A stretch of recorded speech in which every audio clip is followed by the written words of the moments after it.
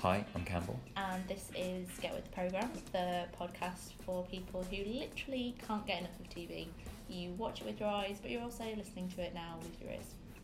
And you want to know how can I make it, or how can I deepen my understanding?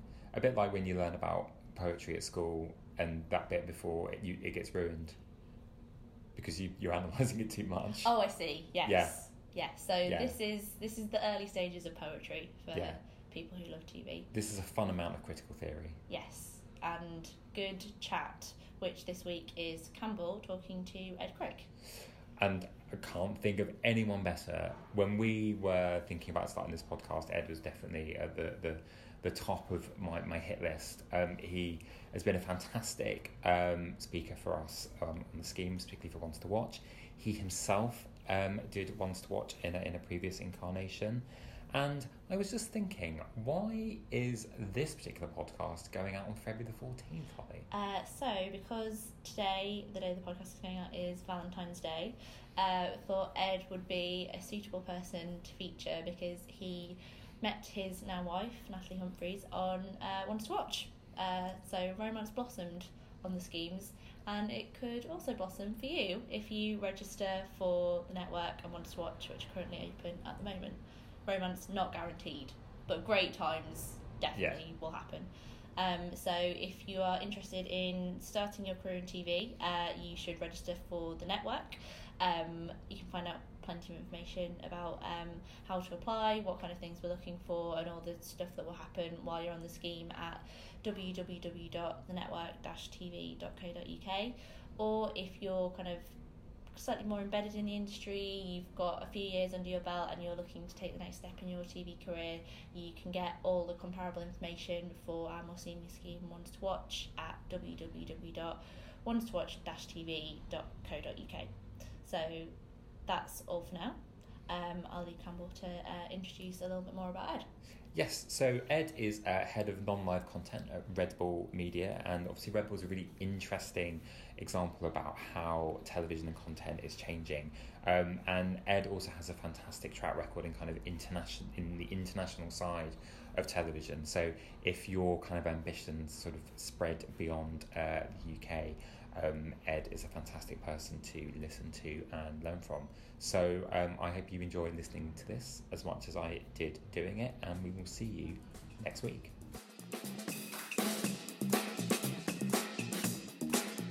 Thank you very much for joining us, Ed. We're going to be talking about TV today, obviously. What does the word television mean to you these days? It still means a place for sort of family viewing and for collective viewing and big screen and probably lean back, which is quite an old-fashioned phrase now already, but that's what TV probably means, although it still is a catch-all for quality storytelling. But broadly speaking, as we all know, everyone watches content on a variety of devices now, so it's less the device you watch it on, maybe it's symbolic of the quality of production to a certain extent, I think. Fair enough. And does that description take you back to your early days, young Ed, watching TV? Were you a TV watcher as a child? Were you out running in fields? Were you doing a bit of both? Was it something you watched with your family? I was a TV watcher. We didn't have a telly until I was about 7. I grew up in a commune in the Isle of Dogs until I was about 5 or 6, and then we got a telly when I was about 7. It was a telly with a dial that you had to tune like a radio not even modern radios, but that's radios then, and that's how TVs were, and you had to twizzle them around.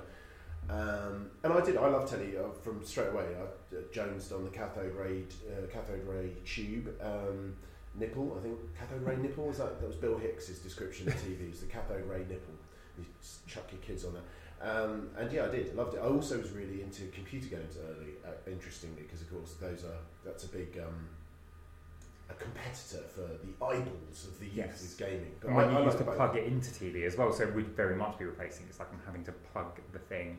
Would it be an Atari? Well, actually, the game I found those games a bit boring.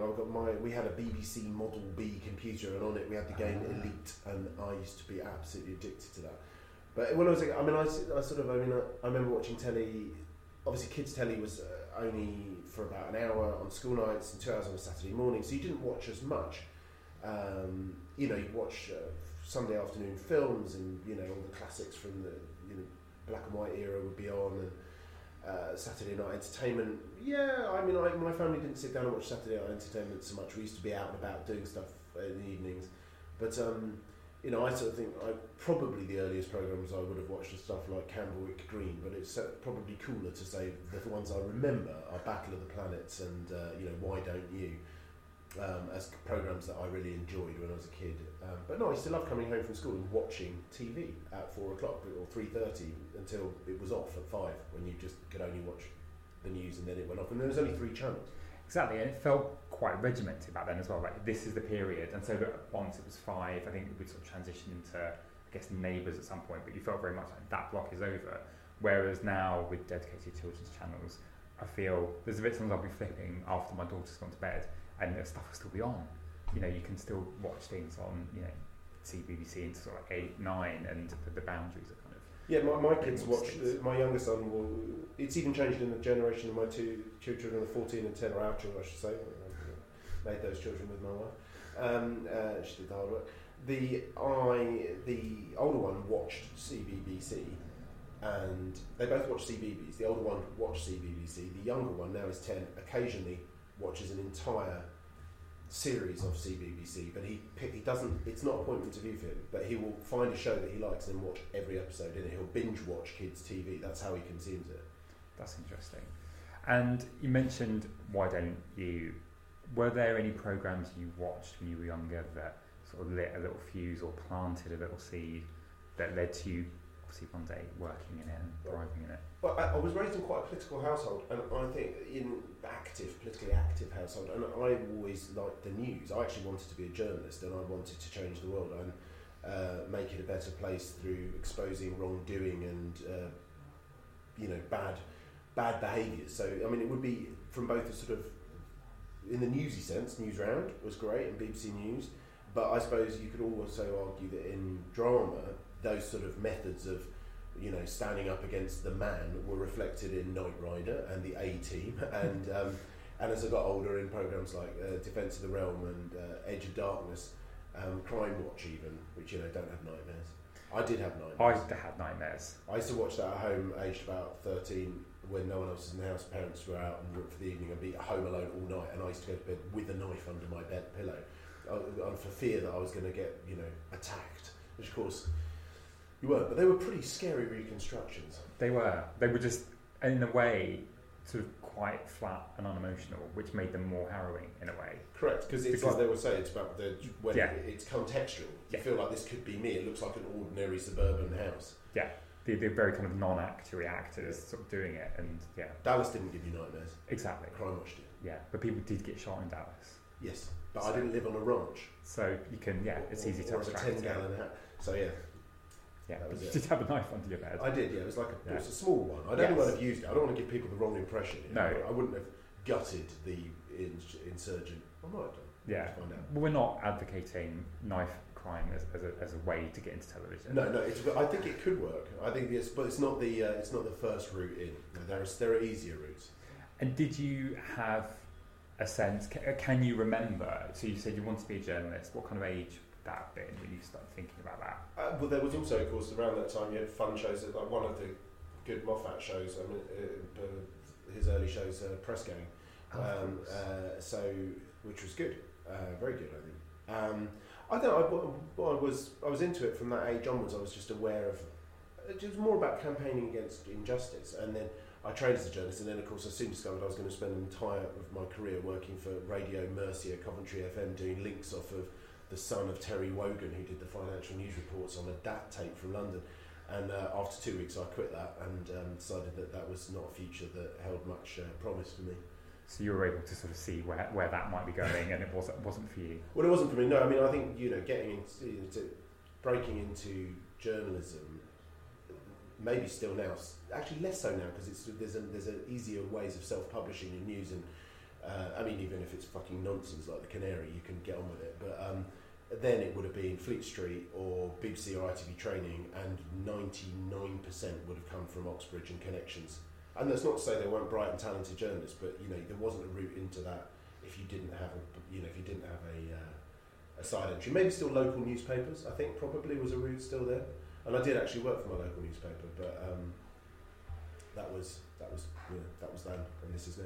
Any eye-opening stories from that time working on local newspapers? No, not really. No. Apart from just how they always enjoy sending the young person to do the death knock, and death knocks are just completely unrequired, indulgent, just rites of passage from wizened editors who like to share the misery. So I could have worked for the Daily Mail, couldn't I? That would have been a different life story. That would have been a different life story. We probably wouldn't be talking now. We wouldn't be talking. So when you realised that journalism wasn't quite for you, how did you have a real kind of rethink about it, or did that sort of reveal to you what your next move would be, and how did you start putting that together?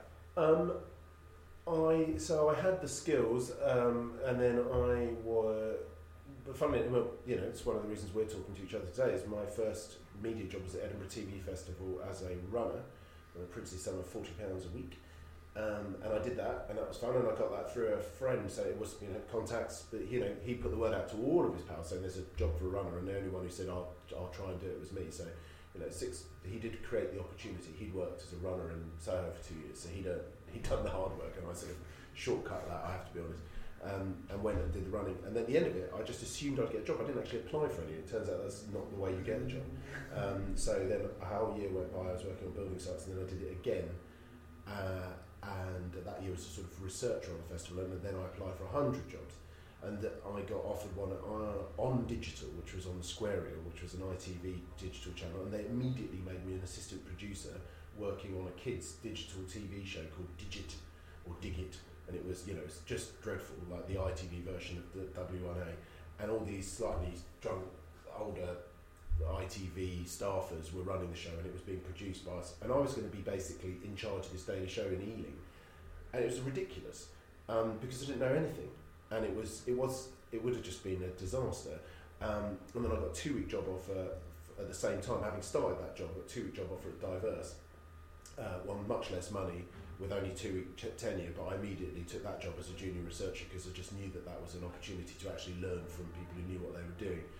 So that thanks to Roy Ackerman for that, who remember he wrote on the CV that Ed wants to change the world, and then spent the next 2 years that I worked there rejoicing and telling everyone in every pitch he ever went into, this is Ed Crick, he's our token majority. And he thought that was hilarious, that I was neither gay nor Oxbridge nor Jewish or black or a lesbian or a woman, or he was just thought that it was wonderfully amusing to have me as his token majority, and I found that mildly irritating, but he thought that was fun, and I can't really be too harsh on him because he did hire me I think 3 times in my career, so he's a good friend, he's a good man. Yeah, and I guess in a way you're probably their resident idealist as well, by the sound of it.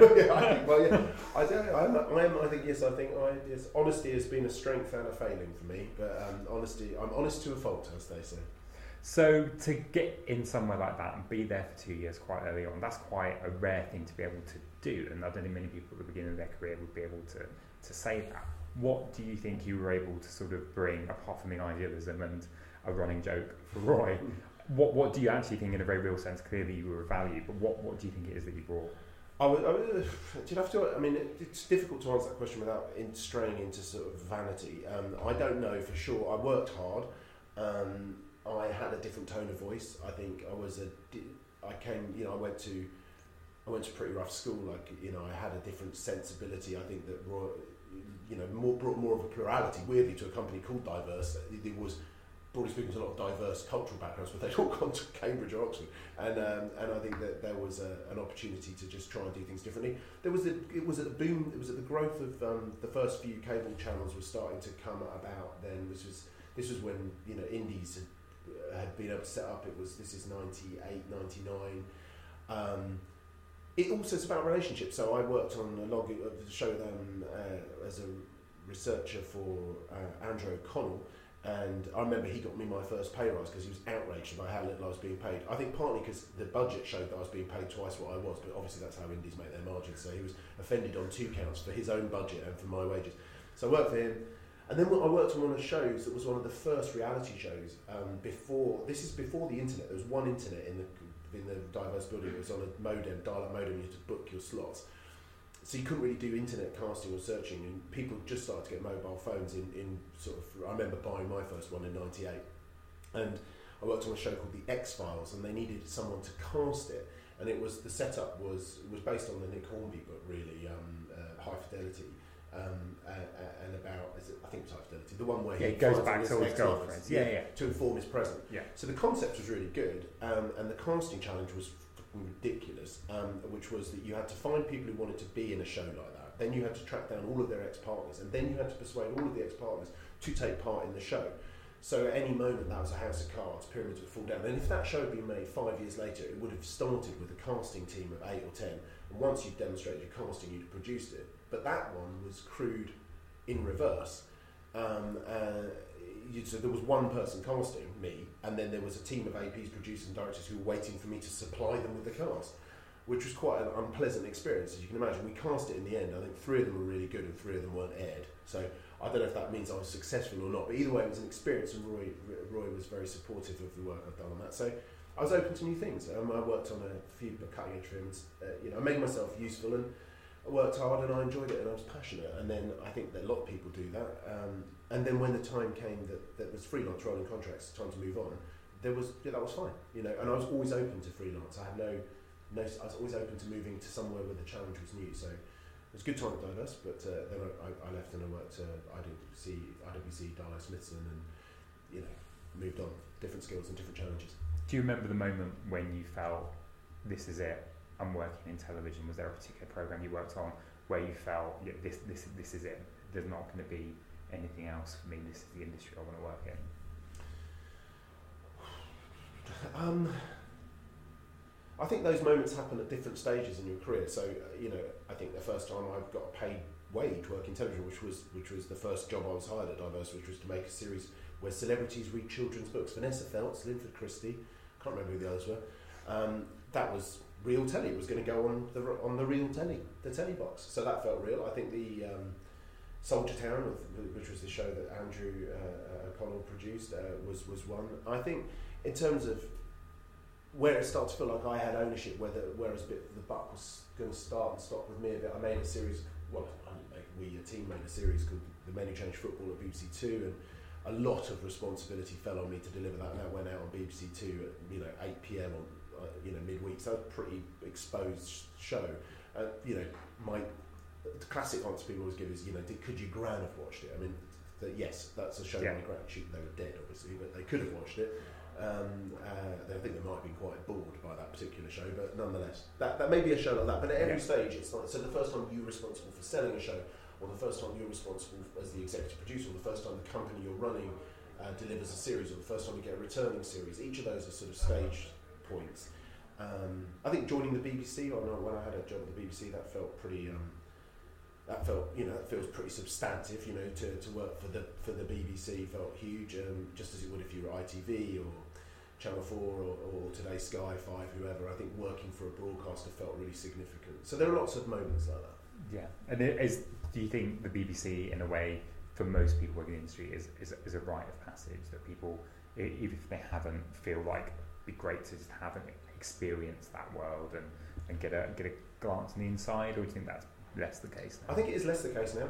I think it is still obviously and massively important, but I think it is less the case because I think access, the sense that the elitist sense of the broadcaster is eroded a bit by the self-publishing ability to create and produce your own content.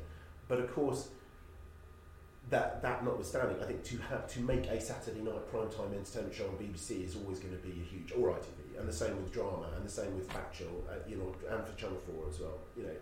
These are always going to be great moments, but you don't necessarily have to be employed by the broadcaster in order to feel that reflected sense of glory and importance and significance that you get from working there.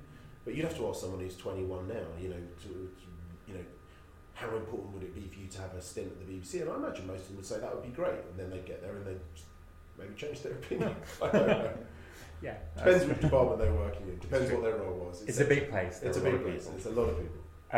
So it's probably not an easy, but something you can answer sort of in one kind of fell swoop. But from that sort of earlier period to kind of running companies, is that something you always had in mind, or were you getting to a point where it's like Ed Crick, he's a man on the scene. You know about Ed Crick, and people start coming to you. Was there a sense of the tide turning in that way, where you had start to build a reputation? No. I mean, the thing is, my reputation, good and bad, and I'm sure there's plenty bad, but was around being an internationalist.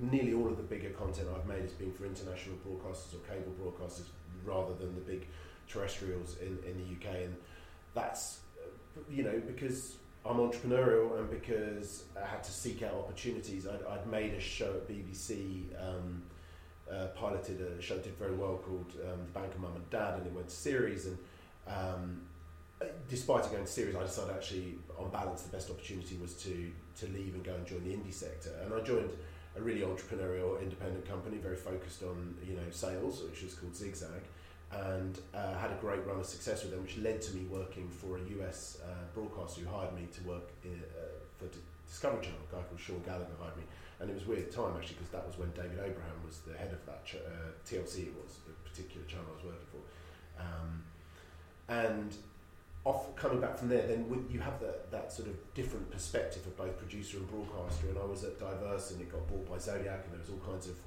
constant rejiggery, and there was an opportunity within the group to lead a business that they wanted someone who could do that, and they put me in the role, and it went well. And that was, I took a sort of challenger brand they called Bullseye, and grew it, and they grew it with some success both internationally and for the UK cable sector, just making telling stories and kind of male skewed, factual, fact-end, and it wasn't something I'd set out to do, but I'd always taken a keen interest in the business side of television as well as the creative side of it, because you can't have one without the other, and also I'm happy to balance. I think some people are fortunate enough through talent or opportunities, usually a combination of both, to only make perfect opportunity of programming. But I sort of, I was thinking, Clint Eastwood, before he became a deranged, gun advocate, was, if he wanted to make White Hunter, Black Heart or Bird, he had to make, Every Which Way But Loose with an orangutan. And I think that you have to have this mixed ecology. Exactly. And he always brings things in under budget or very close to,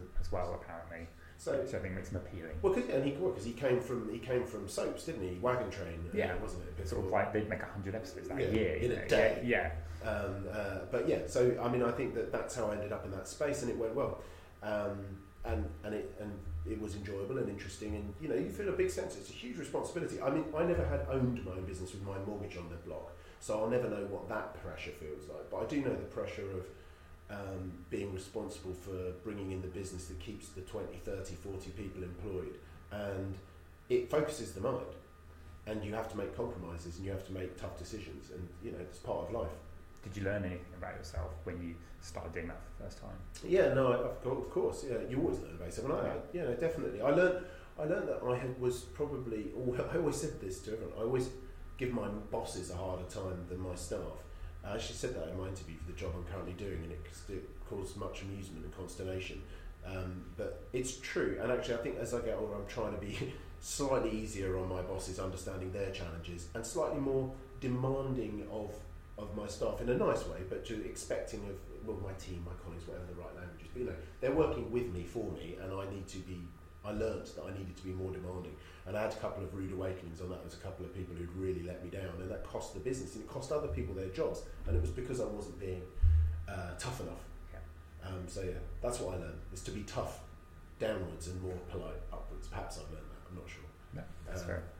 There's nothing there from your early stint in a commune that informs your kind of team approach. I know I'm a big believer in collectivism, but I also I think there's meritocracy. So I'm not. My father is very much a revolutionary socialist. I'm not. I'm centre left. What am I? I'm a centrist dad. I believe that is a term around which I've not looked up because I'm worried I might be it, because I feel it's a term of division. How is it an insult? So centrist basically believes in sensible middle ground policies that move society forward without an overnight revolution which destabilises society.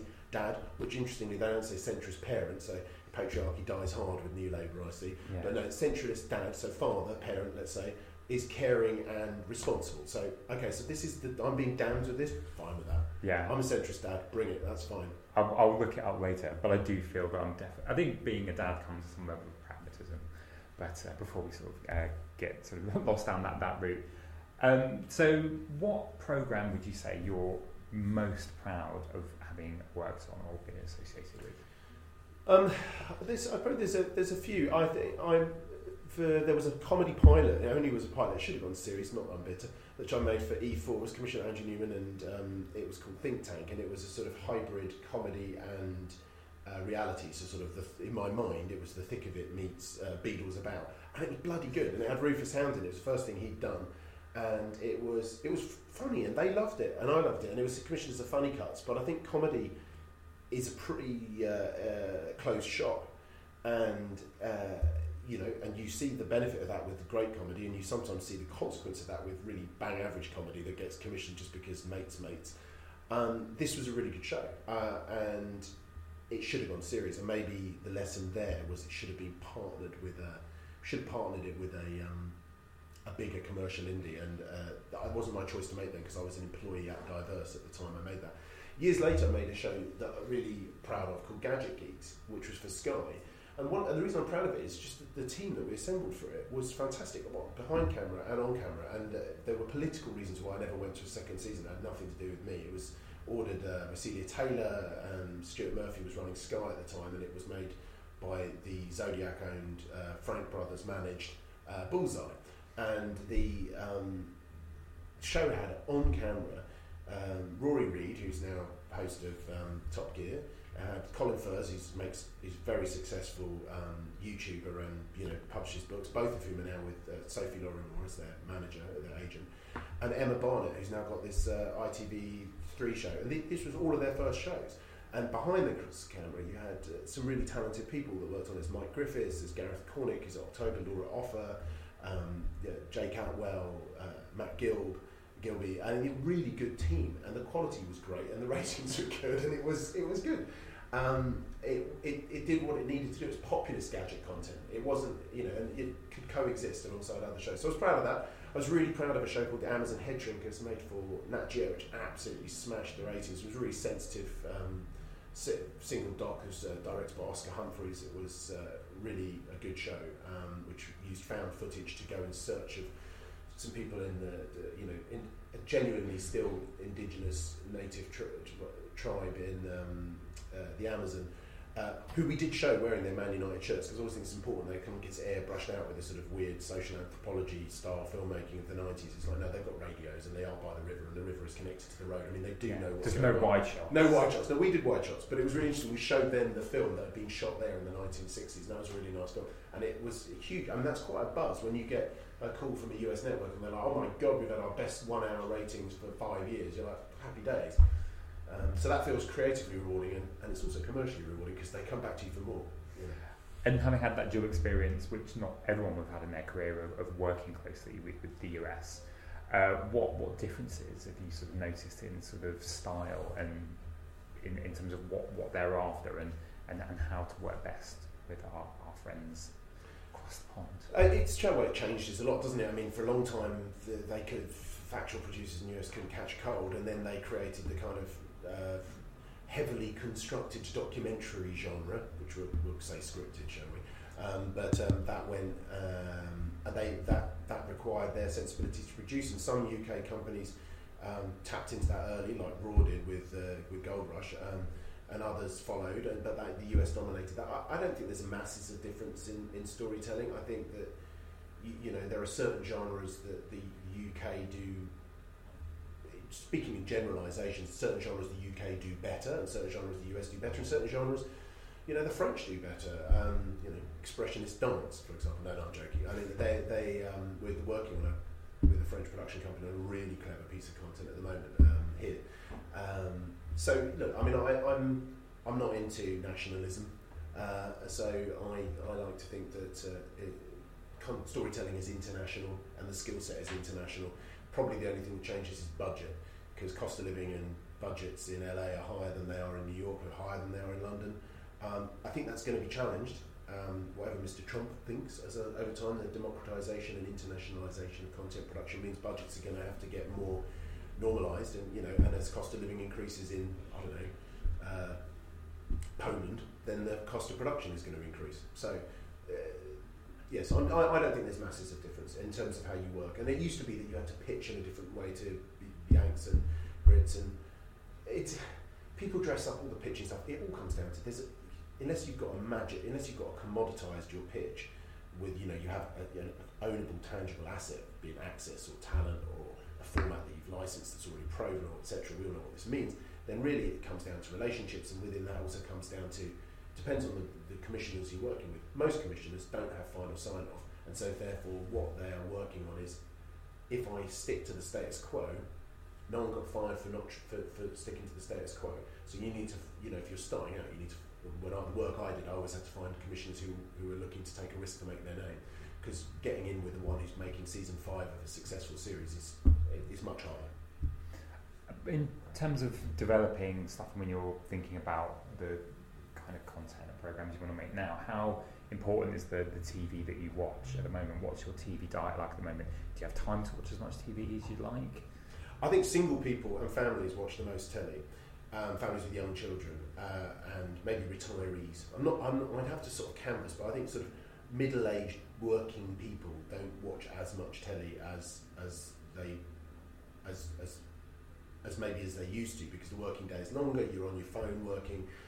You're consuming other kinds of media. I mean, I do watch telly on the telly when it goes out live. Not just sport or news, but also drama and fiction and documentary. I'm less engaged by factual entertainment formats. I'm more engaged by pure art forms, so pure documentary or pure on stock. I think there are obviously there's loads of great shows out there. My diet at the moment, at this precise moment in time, would probably include, I enjoy, these punchy dramas on BBC, Happy Valley, Dr. Foster. With my younger son, we love watching the October Walk the Nile, Walk the Himalayas shows. They're nice, they're good boys' own adventure type content. The Last Kingdom was a drama on BBC Two I enjoyed. The SAS Who Dares Wins on Channel 4 I thought was excellent. 24 Hours on A&E, is always gripping. Location. Is a good format, continues to do well, and it tells good stories. It becomes slightly Pyrrhic watching it as a sort of parent now. I don't know if I don't know what my victory is. My victory is that I was born 10 years earlier, but the consequences I'm looking at, the Pyrrhic nature of watching it is that I know that my children are never going to afford a house ever. They'll be living with you forever. Well, that's probably eventually will be a bonus, won't it, when I need care. Do you have that thing with location, where you'll put it on, see where it is, and then make a value judgment about whether you'll watch it? It's like, I know that town, I'll watch it. If not... I think there is a bit of that, yeah. There is, and then it's about casting, isn't it? It's not appointment to view for me anymore, I'll be honest with you. But it's always there. And it's always good. It's a good show. Yeah. It's a good show. It's like Place in the Sun always makes me laugh. When you see that on Channel 4 Daytime, they always seem to cast... Is it Channel 4 Daytime? I think it is. And they always seem to cast couples who they've somehow persuaded to... who are just mugging off the producers, because they're just like, we're definitely interested in buying a holiday home in Rhodes. And then they look at 3, and then they buy none, and they never do, because basically they're getting a holiday to be stool pigeons for the programme. And it's like, I love it. I think every episode I've seen is like a timeshare in reverse. Yeah.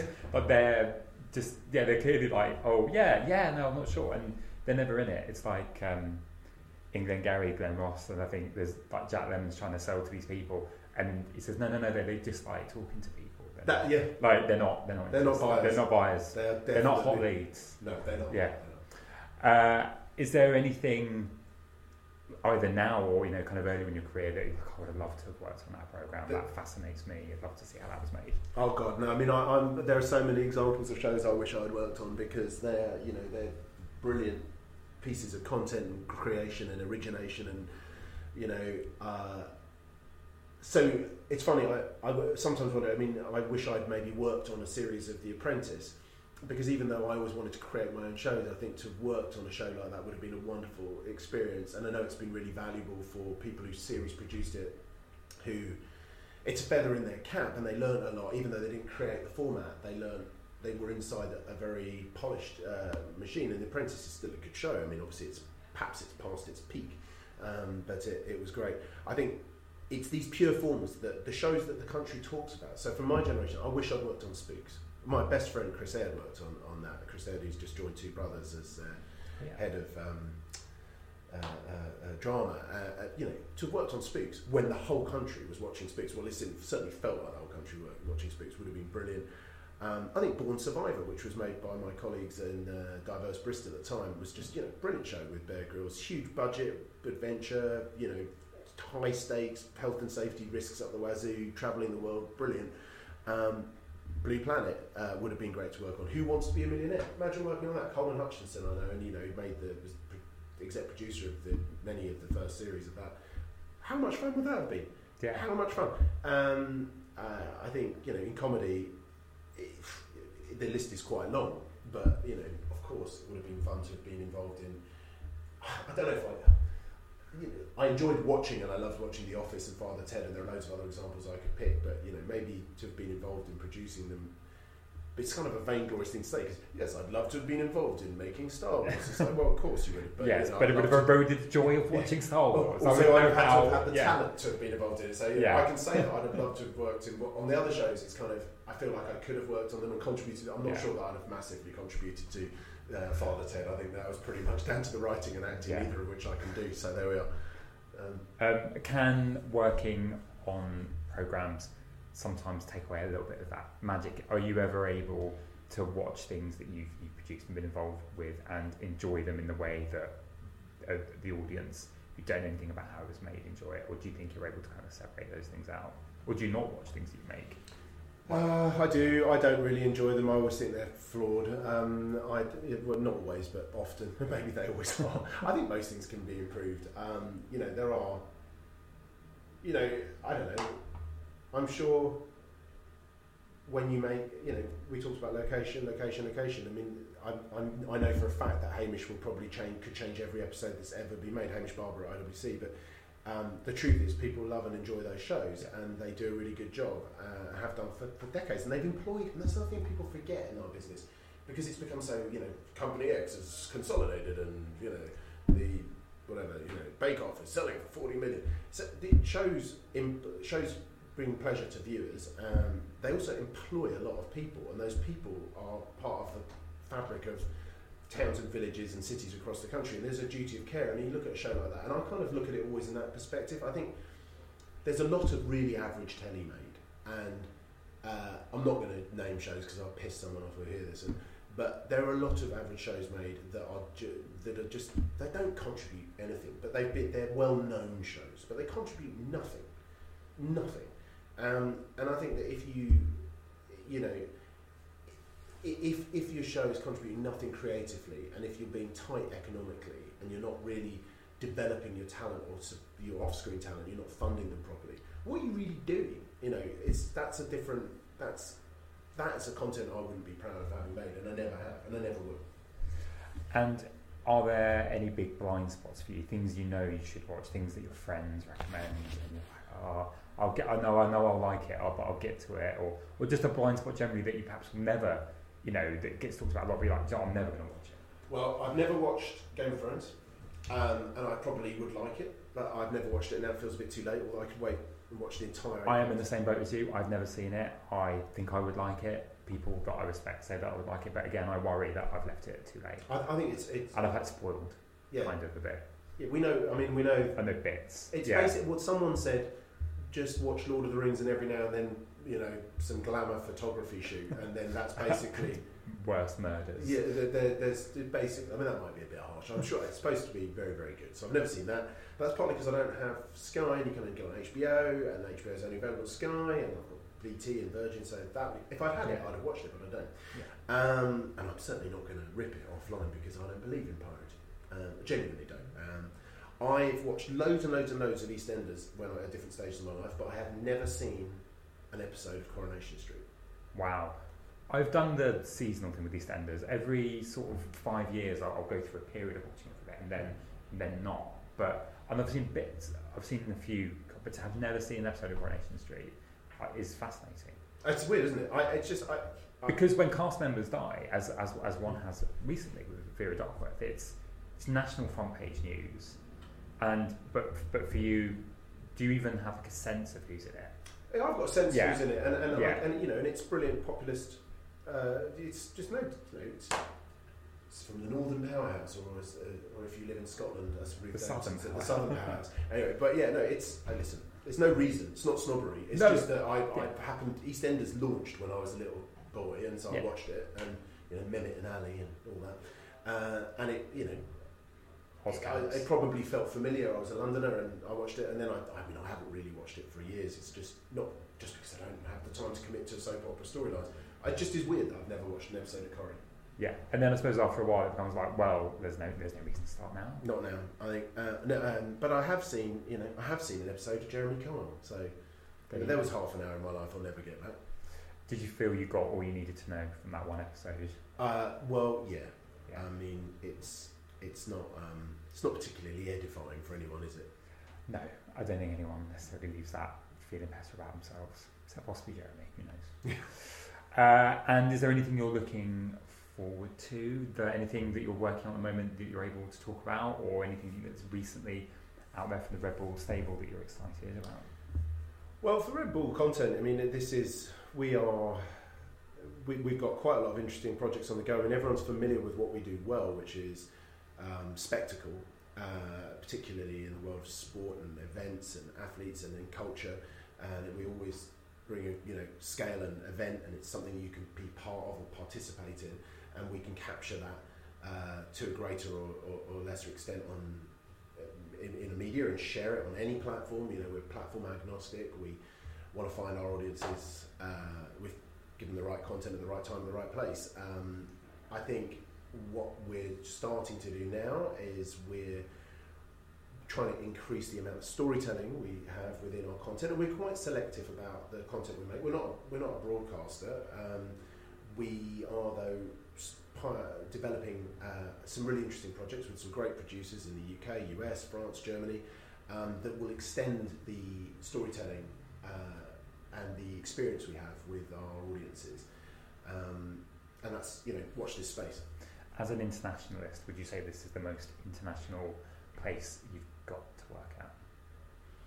I think it probably is, yeah. I mean, this is a global brand with a global presence and a global network within universities, within sales and distribution, within marketing, with our understanding of our relationship with the world at a local level is high, and we now need to convert that into building what we already do very well in terms of marketing messages and content and social and short form into some slightly longer form storytelling. And it's a tricky challenge. We're setting ourselves some quite high barriers. My boss, Jim Sayer, is quite demanding, and his boss, Garrett Meyer, is demanding too. And the owner himself is someone who wants nothing but the best for the brand. And we don't want to mess with the secret sauce. We just need to find a clever way of articulating that. It's a fascinating brand, and in some ways, when we were talking about BBC earlier about whether that will become a rite of passage for people to kind of work in that space, and Red Bull feels like one of those brands that must be very attractive. Do you find that it's able to open doors for you in the things you're trying to achieve in a way that sort of traditional production companies or broadcasters would have? Are people more interested? Is the Red Bull brand somehow stronger than some broadcasting brands? Well, it depends on the context. I mean, you'd have to ask our head of brand, what they think on that. From my perspective, Red Bull brand is really powerful and really well liked, and we're not using it to open doors with. It's not like a route to get access to make a documentary at a hospital. I can imagine that BBC's brand would be more useful than Red Bull's for that. Yeah. But in terms of how our audience feel about it and how we work with other partners and stories we want to tell, I think it certainly represents an attitude and an approach to life, and it's important that we reflect that in the stories we tell. Which is, it's a delicate process, and it's a collective process, and it's a work in progress. Fantastic. Thank you very much, Ed, for your time today. Pleasure. Thanks for having me.